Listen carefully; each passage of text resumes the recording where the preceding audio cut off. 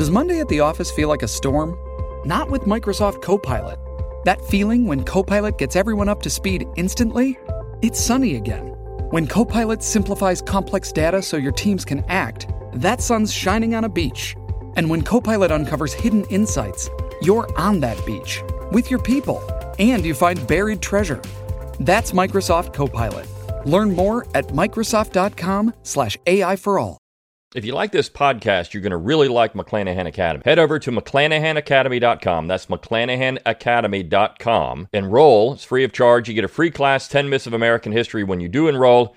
I've got nearly 20 classes there available for purchase. Go to McClanahanacademy.com, enroll today, and get a real history education. The Brion McClanahan Show, episode 641. It's time to think locally and act locally. Welcome to the Brion McClanahan Show.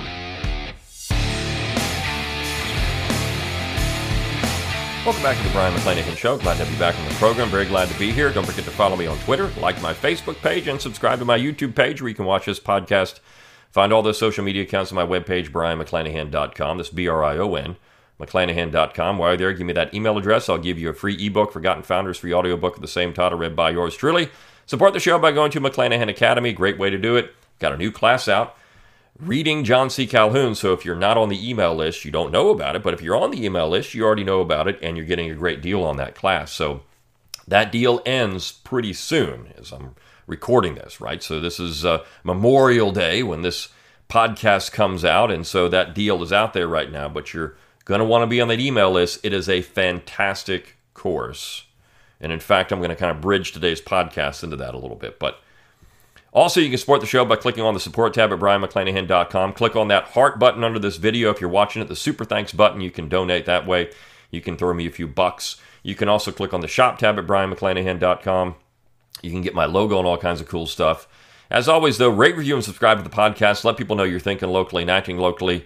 That's how we continue to spread the word and how we get more people interested in the topics of the day. And this is a Pat Buchanan day, right? So I am going to talk about Ron DeSantis and Hamiltonianism. I'll get to that this week.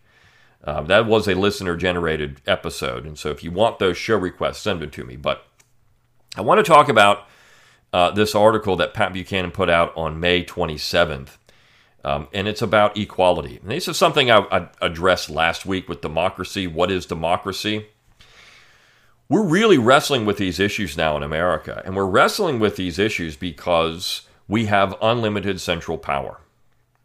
And so a lot of the things we talk about, right, whether it's the culture war, whether it's financial issues, fiscal issues, that all comes back to the issue of power. And so when we talk about Calhoun, and again, I've got this new class out. I go through several documents that public documents Calhoun wrote, or speeches that he gave. And I cover them almost word for word, what he was saying there, because most people don't read Calhoun. They just simply have a platitude or a slogan about Calhoun. That's the great problem with John C. Calhoun, and the great tragedy of John C. Calhoun, by the way. But when we look at the issue of Calhoun and what he was saying about the Declaration, this is what the Pat Buchanan piece gets into. All men are created equal. Calhoun is considered to be a heretic because he didn't believe that line. Well, I'm here to break the news to you.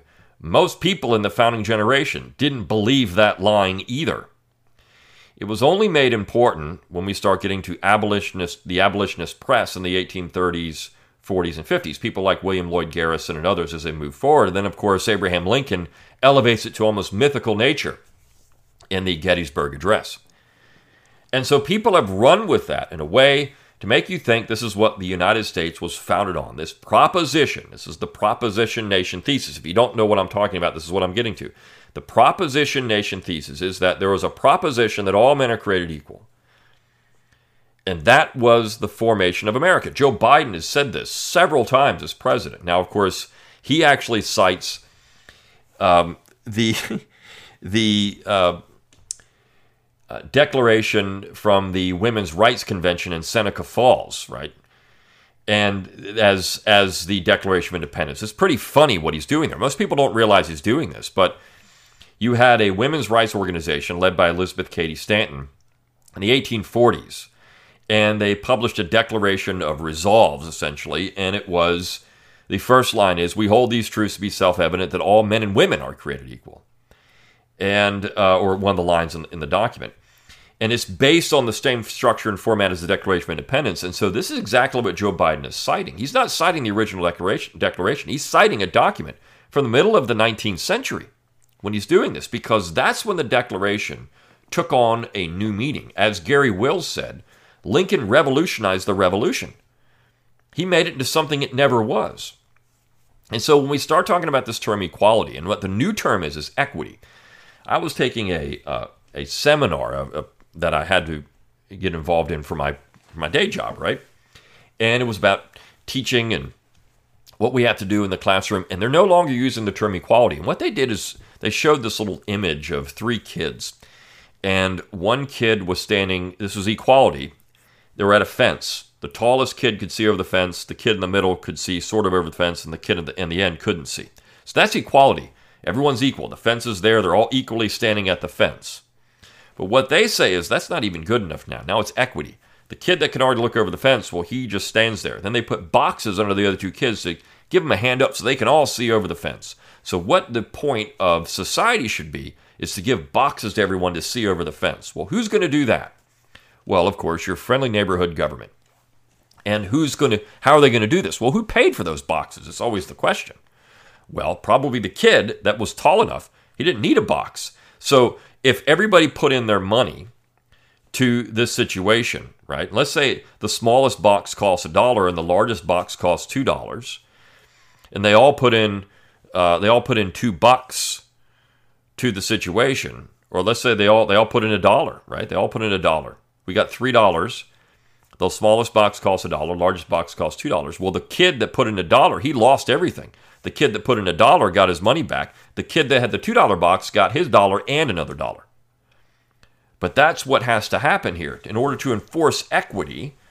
And what Calhoun would say is everybody put in $2. Well, then there's $3 left over, and that's unjust because then who's going to spend the $3? Well, the 2 kids there on the end, they outvote the 1 kid.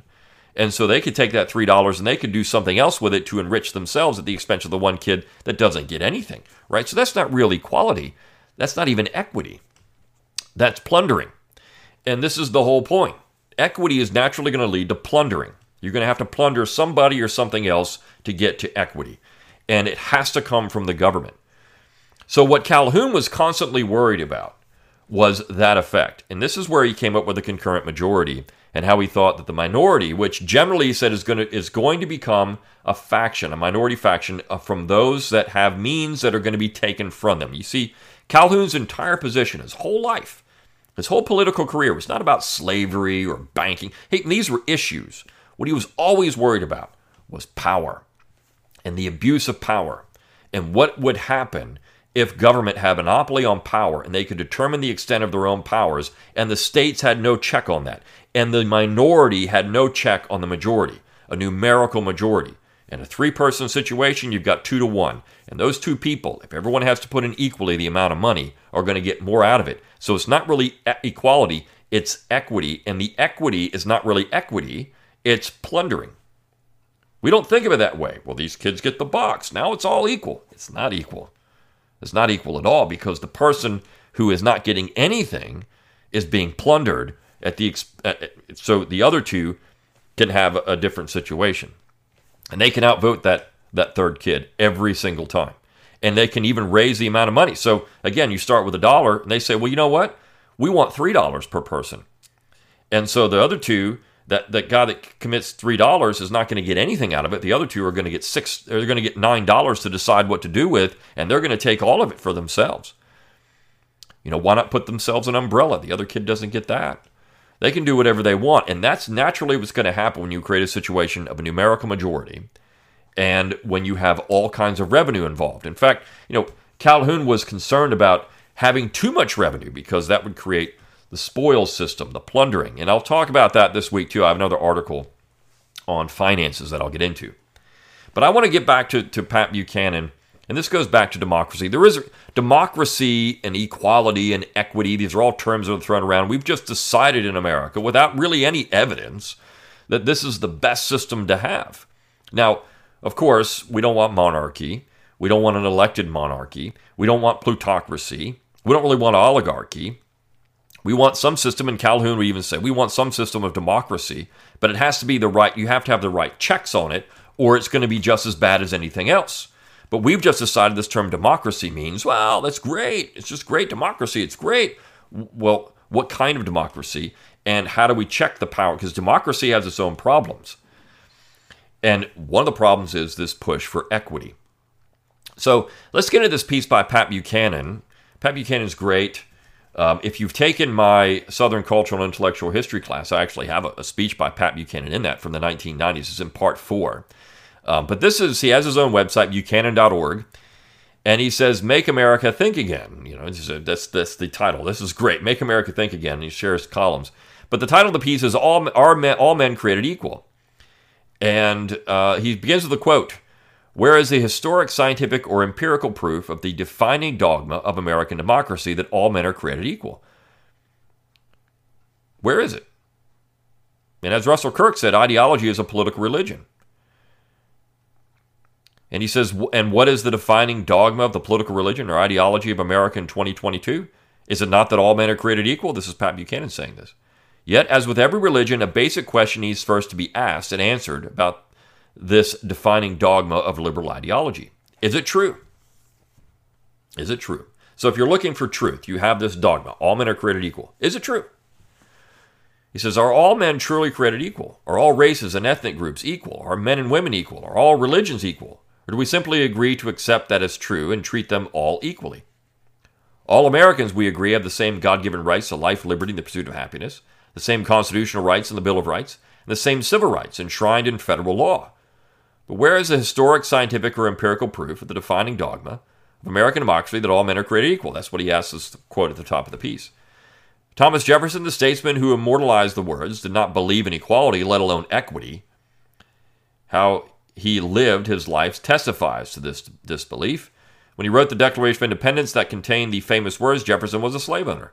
In that document, he speaks of the British as brethren, connected to us by ties of our common kindred, ties of blood. But not all those fighting against us were the equals of the British. There were, Jefferson wrote, those merciless Indian savages whose known rule of warfare is an undistinguished destruction of all ages, sexes, and conditions. So he's saying, look, there's different people here. We're not fighting the same type of enemy. We're fighting the redcoats in one, and we're fighting the Indian savages in another case. And he also talked about the Hessian mercenaries, who were also not at the same level as the British. Buchanan leaves that out, but he talked about another group of people who were not equal to the civilized warfare of the British, these mercenaries who only knew plunder.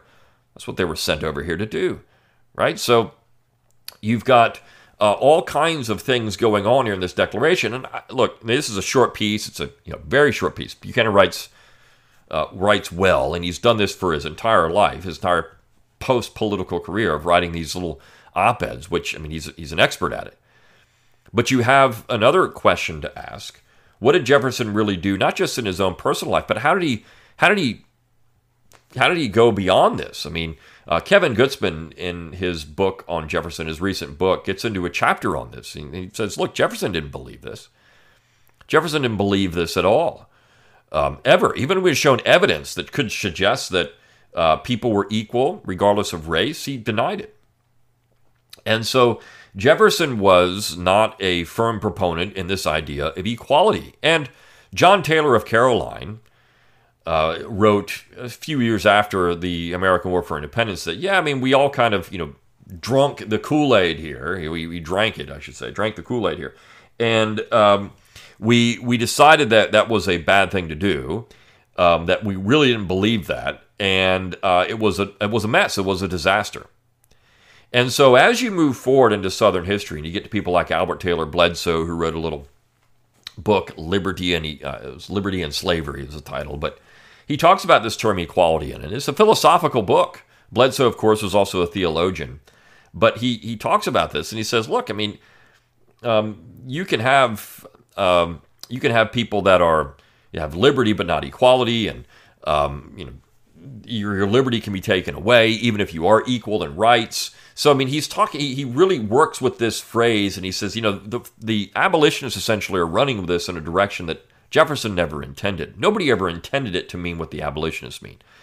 And historically, if you go back, Barry Shane's book on the Declaration, which is fantastic, he just essentially smashes this entire thing when he says, look, what they were talking about here is equality under the law, essentially equality as British citizens, British subjects, but they weren't talking about this way that it's been taken by the left, that people are equal in equality of condition, or equity is the important thing. And as I was talking about with equity, you have to be very careful of that because it leads to communism. As Calhoun points out in one speech, he talks about communism.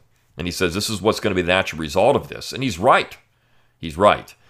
So this is why you should be taking that class on Calhoun, because all of this stuff is out there. People have been saying these things for over 100 years. We just forget it. And why do we forget it? Because of slogans and platitudes. Calhoun, defender of slavery. Well, you can't like Calhoun because he defended slavery, so everything he says is forfeit. It's just stupid. It's intellectually dishonest. It's anti-intellectual, I should say. Buchanan continues. In an 1815 letter to John Adams, Jefferson celebrated a natural aristocracy among men. The grounds of this are virtue and talents. The natural aristocracy I consider as the most precious gift of nature for the instruction, the trust, and government of society. Jefferson was an aristocrat, not a Democrat. Now, he did believe in a natural aristocracy. He didn't believe in a hereditary aristocracy. There's a point there. He did believe in democracy. I think to say that Jefferson was not a Democrat, he believed in democracy. He believed that the people were better capable of governing than what most people realized. But he certainly believed in a natural aristocracy, and he wanted to find the best in society to run the state of Virginia or the United States. This is where his idea came in for at least everyone getting a rudimentary education, and then you find the best out of that, and you promote them beyond that. So he would recognize that not everyone was equal. Intelligence? No. Skills, talents? No. There's no way we're going to have equality here. But everyone should have a rudimentary education, sure. You can read, they should be able to read. They should be able to do basic arithmetic. But that's really it. I mean, what we've done in American education is think that everyone needs to have calculus, for example. And Jefferson would never agree with that. Well, you make sure that people can read and write. You make sure people can do basic math because these are essential skills. And most people's lives are never going to use calculus. They'll use basic math. They can use some basic logic. They can use some geometry. They can use things like that. Of course, they can all use, in a society like ours where you have to have civics, they can all use a basic understanding of government and history. These are all things that they could use. But to advance everyone, he never would have thought that. Buchanan says Abraham Lincoln opposed slavery but did not believe in racial or social equality. That's true. Though he cited Jefferson's all men are created equal at Gettysburg, he had conceded in an 1858 debate with Stephen Douglas that we cannot then make them equals, adding that the white race in America should remain the superior position. I mean, Lincoln said this stuff. This is where, I talked about last week when Nicole Hannah-Jones comes out and says, well, this is what Lincoln wasn't fighting to free the slaves. Of course he wasn't. Nobody was until about midway through the war, and then you only had a small segment of the Union Army that was on board with that. More did get on board as the war progressed. But for the most part, Union soldiers, majority of whom were not fighting to free slaves at all. Lincoln wasn't doing that. He said it. And Lincoln was a racist by the modern definition. So why is he given a free pass? Well, Nicole Hannah-Jones is not going to let that happen. And you have a lot of people who aren't going to, on the left, who won't let that happen, but of course they're excoriated for this, generally by the conservatives, but also by some others. But this is true. As Lincoln said these things. With the Brown versus Board of Education decision desegregating public schools in 1954 and the Civil Rights Acts of 64, 65, and 68, a national effort was undertaken to bring about the social and political equality that Jefferson's words of 1776 seemed to promise but failed to deliver. At Howard University in 1965, Lyndon Johnson took the next step, declaring, quote, freedom is not enough. We seek not just equality as a right and a theory, but equality as a fact and equality as a result. So this is where you get back to Nikole Hannah-Jones and what I talked about last week. Jones is simply saying we had this promise of a proposition nation. Lincoln's promise at Gettysburg. Jefferson's promise in the Declaration. We had this promise. We never had it. No one ever fulfilled that. And so you have Lyndon Johnson step up in 1965 and say, we're going to go for more equality as a result. And so they're basing, Johnson was, you could argue that, and some people, conservatives have tried, Johnson was playing fast and loose with the facts here. But Johnson, what Nikole Hannah-Jones is doing is doubling down on what Johnson said in 1965. We haven't ever gotten that. Equality as a result. We still have all this economic inequality in America and social inequality in America and all these inequalities. We still have all this inequality out there. You promised it. You failed to deliver. If the proposition nation is the basis of your political ideology, if you're a neoconservative or a Straussian, and that's the basis of your ideology, you're giving the entire game to the left. Because you can't win that. Of course, when you say equality is not the basis of the American political philosophy, the American founding, then you concede nothing. We may not like Abraham Lincoln's words or John C. Calhoun's position on slavery or Thomas Jefferson's position on slavery, whatever it is. You go back to these people. Jefferson was a slaveholder. I may not like that, but the response should be, so? What does that have to do with what they're saying about government or the powers of government? So, that should be the answer. And no, shut up, right? We need to change the entire game. When you try to play this game, but Jefferson or maybe Lincoln or maybe Calhoun, you don't do that. They were what they were. We don't agree with those positions now in 2022. We don't agree with slavery. We don't agree with racism. We don't agree with those things. Okay, so that should be a given, right? We don't agree with that stuff, but they were that. So what is that? Okay. Well, let's talk about what they were really saying. In Calhoun's case, it was about power. Let's get into that, because that's the important thing. Buchanan continues that over half a century after the Civil Rights Revolution, incomes and wealth are not equal, nor is there equal representation in professions like law, medicine, and higher education. President Joe Biden's people have pledged to Black America that they will mandate and deliver that equality of results. If equity does not now exist, the Biden administration will impose it. And why not? If all men and women are created equal, the most reasonable explanation for a consistent inequality of riches and rewards between men and women and black and white is that the game has been rigged. An inequality of riches and rewards exists because systemic racism coexists in American society alongside white privilege. The remedy is also clear, as Ibram X. Kendi, author of How to Be an Anti-Racist, told the New York Times Ezra Klein, quote, "Racist policies are defined as any policy that leads to racial inequality. Intent of the policymaker doesn't matter. It's all about the fundamental outcome." Think of what he's just done there. You could be completely neutral, but if the outcome is not what they want, well, the policy is then racist. It has nothing to do with the people involved. It's the policy. It has nothing to do with how, natural. We don't enforce equality in, say, athletics, because we see that there are people that are better athletes than other people. We're fine with that. We're fine with inequality in so many things, except for political hot potatoes. Then we're not. Thus, a policy that ensures an equal place at the starting line, but consistently fails to deliver an equal place at the finish line, is de facto racist. If Asian and black kids start kindergarten in the same class and Asian kids in the 12th grade are studying calculus while most black kids are still trying to master algebra, racism alone, by Kendi's rule, can explain such a regular result. The solution to persistent inequality? Mandate equity. Mandate equality of results. Mandate equal rewards for black and white. Compel the government to produce policies that deliver an equality of results. But what if inequalities have another explanation? What if Asian Americans are naturally superior in mathematics? And I don't know if that's necessarily the case but the culture. The culture there is at a point where you must do it, right? And I think that culture matters.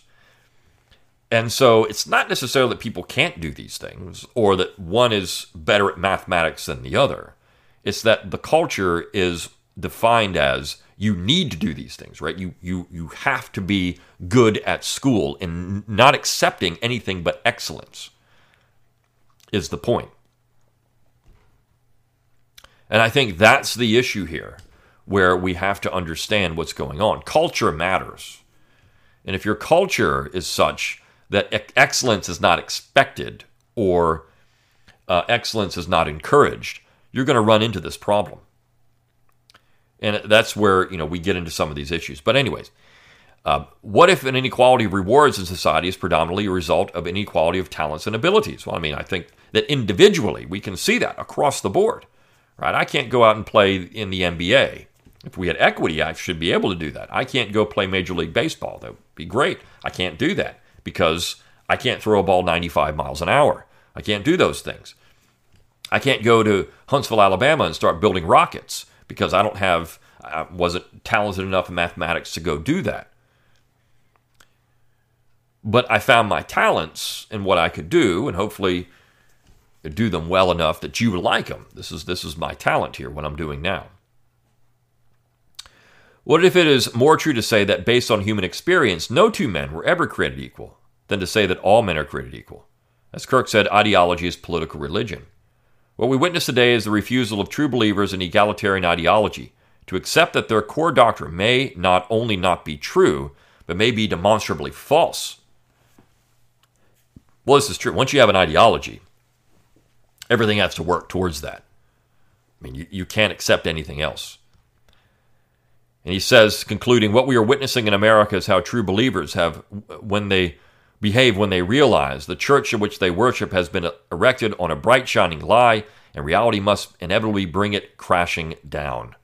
Well, I don't know if they're realizing that, or if they're just continually saying, well, you know what, I have this ideology, and I'm going to keep doing everything I can to make it happen, regardless of what's going on around me. They're dogmatic. They're zealots. And zealousy is always an issue, no matter what issue you're talking about here, with people that are just going to keep pushing at the expense of everything else. They're zealots. The left, the progressive left, particularly the social justice warriors and the cancel culture people, these people are zealots. And I think Americans are waking up to this. And they're saying, this isn't a good idea. We need to clamp down on some of this stuff because this is not going to work for society. It's divisive. You're witnessing dogmatic religious individuals. They're zealots, and so we need to stop. You need to stop. Now, not everywhere, and we know this isn't always the case, but this is what's going on in some places. So I like this piece by Buchanan. Bring up this heresy just to say that maybe this whole idea isn't true. Maybe Jefferson really didn't mean that. Maybe, but that's not heresy. But to say that, maybe there's something to this beyond, maybe Jefferson didn't mean it the way you think he meant it. Maybe the propositionation is false. Again, heresy. But Buchanan is good at doing that and stirring the pot, so to speak, and getting people to think about these things in different ways. All right. So, hope you enjoyed this episode. Get that class on John C. Calhoun. I'll see you tomorrow for the Brian McClanahan Show.